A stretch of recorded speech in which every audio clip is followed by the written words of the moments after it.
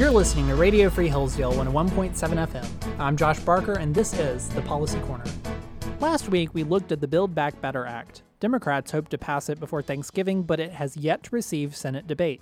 However, the infrastructure bill has already passed, and sometimes those two pieces of legislation have been confused for each other. This is quite understandable because initially they were the same thing. However, some sought to separate the bipartisan elements of the infrastructure bill from the social spending and partisan proposals of President Biden's Build Back Better platform, so the measures were separated into two different bills. Today, we're going to take a look at the bipartisan one, the Infrastructure Investment and Jobs Act, H.R. 3684, that passed the House in July, the Senate in August, reconciliation in early November, and was signed by President Biden before Thanksgiving, so it is law. The major focus of this 1,000-page bill is transportation. The first thing it does is maintain the 2021 budget into next year by extending the same levels of federal highway, transit, and transportation safety aid to their respective programs in 2022 and future years. Next, in an effort to combat climate change, it will establish a grant program for electric vehicle charging infrastructure, as well as hydrogen fueling infrastructure for hydrogen fuel cell vehicles and other alternative fuels like propane and natural gas. The program will, quote, ensure to the maximum extent practicable geographic diversity among grant recipients to ensure that this alternative fuel infrastructure is available throughout the United States. The bill will also set up studies and programs to help with various issues, including reducing truck idling in ports, congestion in urban areas, and better natural disaster resilience in transportation infrastructure. It would fund the Healthy Street program to improve air quality, reduce stormwater runoff, and mitigate urban heat islands, and extend the Rural Surface Transportation Grant Program as well to help rebuild rural infrastructure. Under the Build America, Buy America portion of the bill, requirements are established that no amounts made available for federal financial assistance are obligated for a project unless all the iron and steel used are produced in the U.S., and the manufactured products and construction materials used in the project are also produced in the United States, particularly infrastructure projects including roads, highways, bridges, public transit, ports, railroads, airports, water systems, utilities, broadband, and other buildings and property.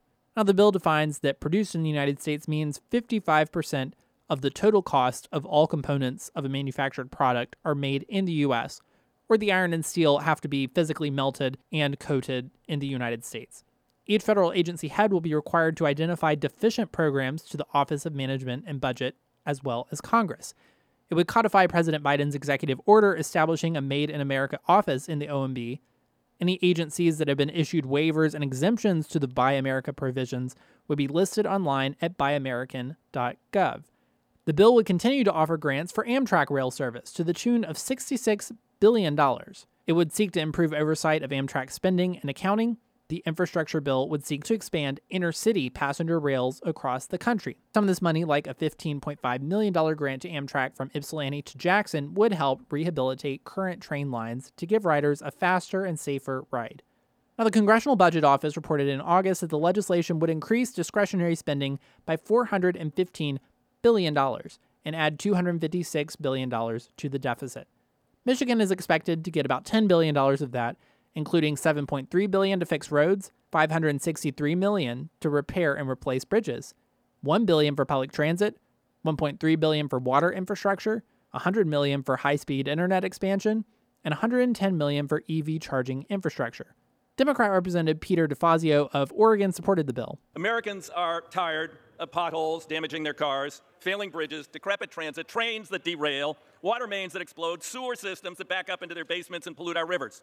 More than 70% of Americans strongly support a major federal investment in rebuilding our crumbling infrastructure. The last major increase in federal support for infrastructure was during the Clinton administration's first term. Representative Sam Graves rejected the bill, stating too much was left unpaid for and the high cost was worrisome. I know they scare farmers, they scare small business owners, they scare hardworking constituents across my district who know they will pay for it in higher taxes and higher prices due to inflation.